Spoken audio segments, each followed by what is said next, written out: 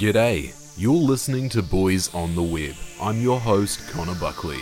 In this episode, we will be talking about social media and how it's quickly changed the way we live in only a decade. We go in depth about how social media can affect a male's mental health and how it has changed the way people look at males. So without further ado, let's get amongst it. Boys on the Web.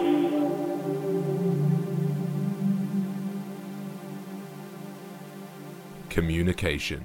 Something that we often can't get enough of, leading to our plans failing or details getting mixed up and people end up not wearing funky shirts at your birthday party, god damn it. Communication is vital to our species. It's how we got this far. It's what makes us unique. It's what makes us human. Over thousands of years, humans have strived to make long-distance communication easier with the implementation of postal services and carrier pigeons to grand inventions such as telegraphs, telephones, radios, the internet, and now social media. Having another person deliver your message was how it was done since ancient times, but the further you wanted to send it, the longer it would take, and the higher the risk of it not arriving at all, whether it's because your messenger got lost or robbed or killed by bandits. Social media cuts all of that out. We can now send a message to the other side of the world in under a second. That's fucking insane. But that doesn't mean it's flawless. We've come a long way with improving our communication methods, but maybe we're communicating too much. We're going to approach this week's topic by going through popular social media sites, and we'll look at what they do well and also how they suck. Let's start with the big one, Facebook. Facebook is the social media giant. Most people that use the internet regularly are on Facebook. Despite the fact that the CEO is a synthetic human made by aliens, Facebook is great for building communities and also businesses, if you want to pay. If you like a brand, you can guarantee that they have a Facebook page so you can see all of their new goodies or content. It's a large feed of spicy memes that you can tag your mates in, and the Messenger service is one of the best out there. But that's really all it seems to be right now. Over the years, Facebook has slowly drifted away from its purpose. You don't often see things that your friends post because your newsfeed is clogged with obnoxious ads, clickbait, and the same meme throttled until the comedic value is null. You might find yourself scrolling a lot to find something actually interesting. And then you smell burning and realize you've been on your phone for 2 hours and you've left your fucking pizza in the oven. Fuck! Oh yeah, and they steal your information. Instagram. Instagram is one I use quite often. It's a photo-based social media site that was bought by Facebook. A great thing about Instagram is that content from your friends is easy to see. You most likely won't have to scroll for ages to find it. You can also follow artists and celebrities that you like and regularly see their content. You can post photos on your story that stay there for 24 hours and then disappears, which is quite popular for people who like to show their followers what they're up to. It's simple and it works. It can get a little scary though.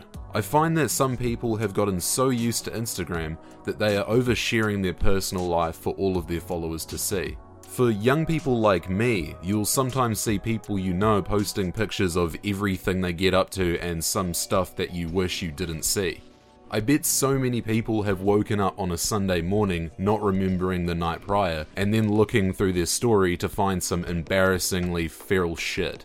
I think Instagram can also be an instigator for FOMO, which stands for fear of missing out. It really sucks to be bored at home and then look on Instagram to see your friends having fun without you. Something you probably couldn't see without social media. Snapchat. When Snapchat came out in 2011, it was fun. Sending photos to a person that would last 10 seconds and then disappear forever. Snapchat caused some good laughs. They added the ability to send 10-second videos as well.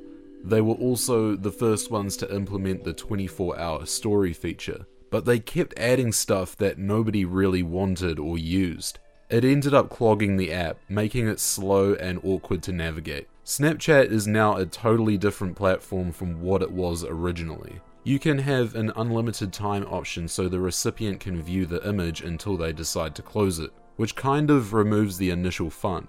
Snapchat isn't that bad, but I've been using it less and less purely because of the kind of people that use it. It gets old seeing 5-minute long stories from drunk girls partying at clubs yelling, "Yas, queen!"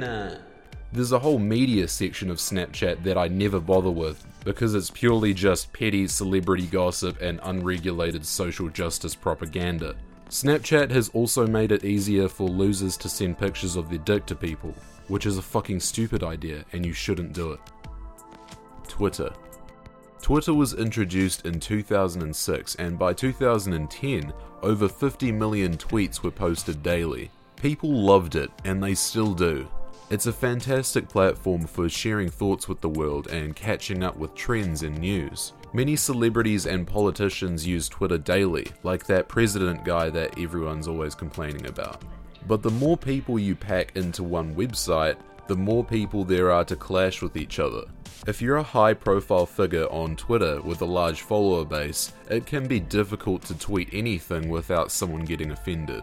If you had 1 million followers and you tweeted that you didn't think Beyoncé's Coachella performance was that good, you'd get the ones that respect your opinion, the ones that flip shit because they can't handle it, and then there's the ones who will somehow come to the conclusion that you're racist and then spread word across Twitter. However, I think Beyoncé's performance was on fire. Get it, girl. #Baychella. It seems as if some Twitter users go out of their way to get offended at things. They'll twist your words or assume that you're implying something when your tweet was supposed to be taken at face value. Not everything has a hidden meaning. This isn't a Wachowski brothers movie. Wait, aren't they sisters now? For my sake, I hope this episode doesn't make it to Twitter. Google+.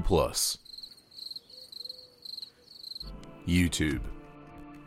YouTube is one of my favorite social media sites. The main focus of YouTube is user-created video content. It's jam-packed with news, video games, social commentary, cartoons, documentaries, short films, and also that weird side of YouTube that you get to by clicking heaps of related videos. It's best to stay away from there. YouTube introduced monetization for growing YouTube channels, so they could earn revenue from advertising at the start of their videos. This gave content creators bigger budgets for their projects. People started building sizable entertainment franchises just on YouTube. The more views you got, the more revenue you gained from ads playing at the start of your videos. YouTube would take a cut and the advertisers would reach more people. It was a good system. In comes the adpocalypse. YouTube decided to demonetize any video that was even slightly controversial. This was catastrophic for comedians, gamers, and social commentators, as almost all of their videos were being demonetized due to the nature of their content. They could no longer run their businesses on YouTube efficiently. This impacted many people's lives, some of them moving to other sites like Twitch, some of them making subscription content for their own websites, or asking subscribers to donate to keep their channels running. Good job, YouTube, you done fucked up. The funny thing is that YouTube tends to ignore controversial content if it's coming from a creator that makes them a lot of money. Some very high profile YouTubers can do some really messed up shit in a video and still make thousands of dollars from that single video. Last year, the infamous Paul brothers, Jake and Logan, were really pushing the boundaries on YouTube, and they were making millions, until the day where Logan made a vlog in a well-known suicide forest in Japan. He came across a deceased person hanging from a tree, filmed it, joked about it on camera, and then uploaded it to YouTube. YouTube had a full-on partnership with this guy. What a mess. So now that we've looked at the problems with these social media sites, you may have noticed that these platforms have their issues. Some of them can really impact mental health. People often feel so secure on the internet that they can share things that they maybe shouldn't. The internet isn't a secure place to be sharing sensitive information. A lot of people can get their hands on it. Consistently being on social media can be hazardous in other ways. You're constantly being fed news articles, many of them negative. That can change a male's perspective of the world they are living in or the life they are living. Without the internet, we wouldn't usually have a repetitive stream of bad news in our face. But now we don't just see it on TV, we see it on our computers and we take it on our phones wherever we go.